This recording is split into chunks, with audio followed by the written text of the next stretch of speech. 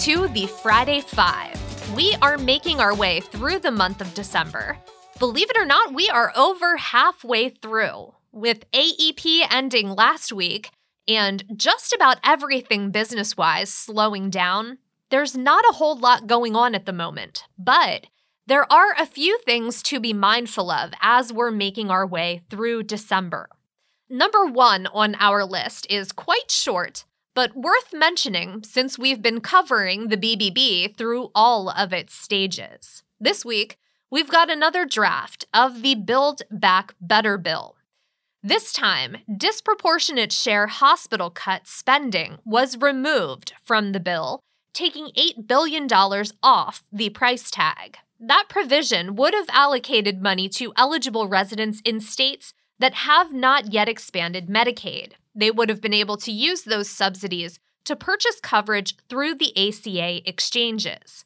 So while that's just the latest change to that bill, it is apparently with the parliamentarian to make sure everything included is budget-related. So I suppose that is one step closer.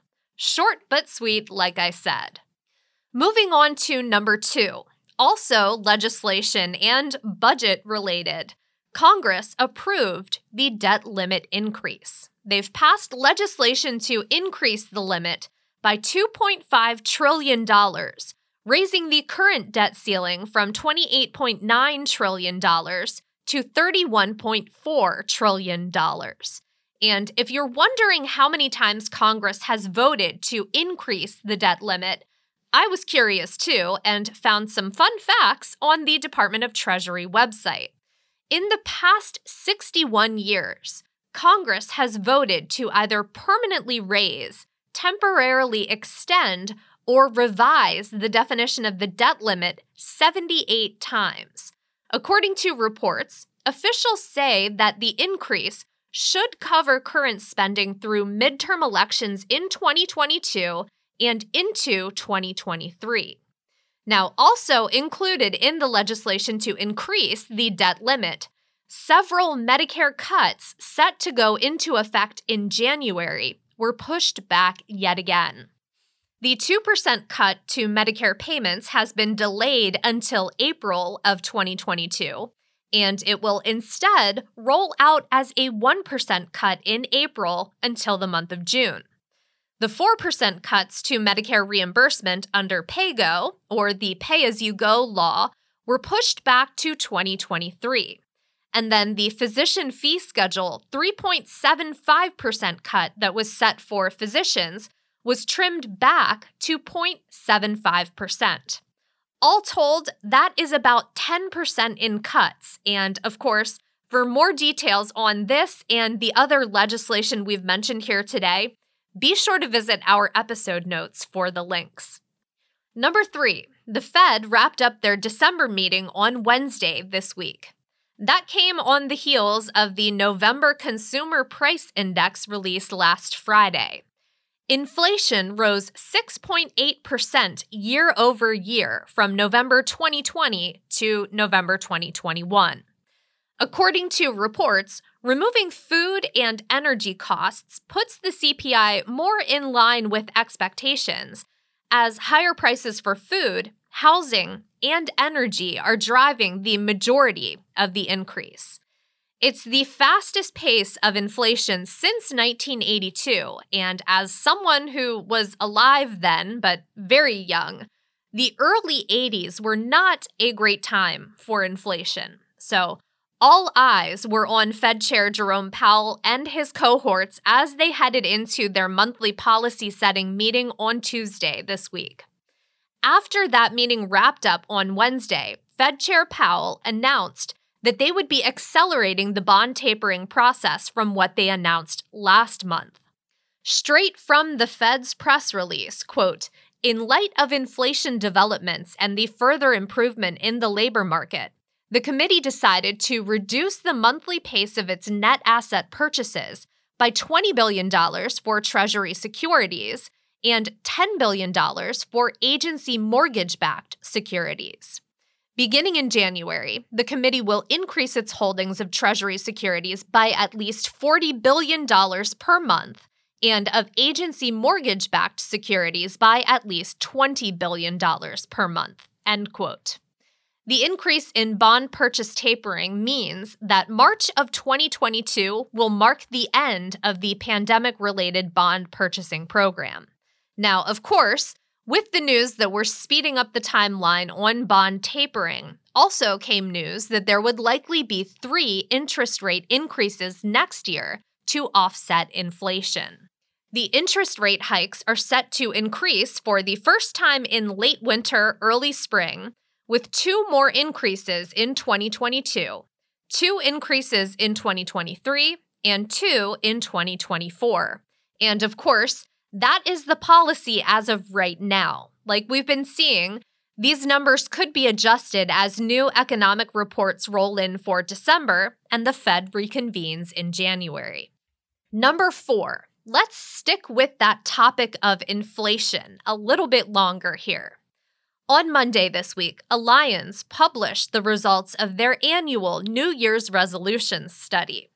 One of the things they ask respondents about in this survey is how people feel about their upcoming retirement. What do those responding to the survey have to say about their perceived risks about retirement? In 2020, 13% were worried about increased healthcare costs, 12% worried about job security, 10% worried about outliving their money, and just 8% were concerned about rising inflation. The 2021 responses painted a much different picture of retirement concerns. 7% of respondents were concerned about job security, coming in at 8%, both increased healthcare costs and outliving their money. A staggering 25% of respondents said they were concerned about rising inflation and the effect it would have on their retirement. We will be linking to the results of that study and a write-up on it in ThinkAdvisor, so you can dig into some of those responses a little bit more. But that is a sharp uptick in concern over inflation surrounding retirement. For an industry that deals with individuals going through that very life event, it's important for inflation to be on your radar and for you to be informed on what's going on so that you can be a source of reliable information for your clients. Now, I'm not saying to act as a financial advisor when you're not. We want to leave that to the experts. But being able to answer questions accurately or direct your client to someone who can is going to be crucial. Retirement is all about fixed income, and inflation can really throw budgets and planning for a loop. And that creates a lot of anxiety. I speak from personal experience there. So again, check out the links in our episode notes to learn more about that new study just published this week. Number 5. This is one to file under good to know for yourself, great to share with your clients. Beginning in January 2022, insurance companies must reimburse the cost of at-home COVID test kits. So beginning next year, make sure you know the rules related to this benefit because it's likely that your clients are going to ask how the process works under their plan. We have been fortunate in my house that we've only had to go through one round of official testing along with a round of at-home testing. But I am sure these tests will become more frequent in the coming months as the winter season wears on. For this week's bonus, I am absolutely delighted to report that Instagram is bringing back the chronological feed, and that we don't have to pay for it, at least yet. But seriously, if you have followed along with me here on the podcast for a while, you've heard me mention this quite a bit.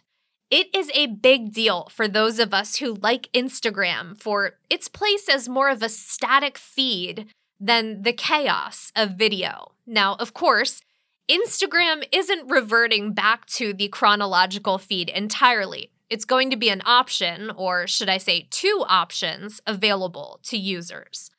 The first of which, a favorites feed function, say that 3 times fast, where users would pick their favorite users to be included in a custom feed.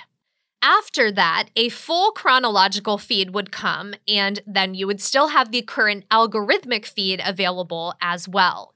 Now, this is obviously going to take some curation on the part of Instagram users, but it has been something we have been asking Instagram for, and it's nice to see that they're listening. Maybe this is the beginning of them trying to embrace what Instagram actually is and what users like about it, rather than trying to be something that it's not, like TikTok or Snapchat. We shall see, and that is all that I have for you this week. I hope you have a great weekend. Stay healthy and stay safe out there, and we will see you next week. The Agent Survival Guide podcast is a production of Ritter Insurance Marketing. This episode was written and produced by me, Sarah Ruppel. Script editing by Tina Lamoureux. Artwork by Vivian Zhao.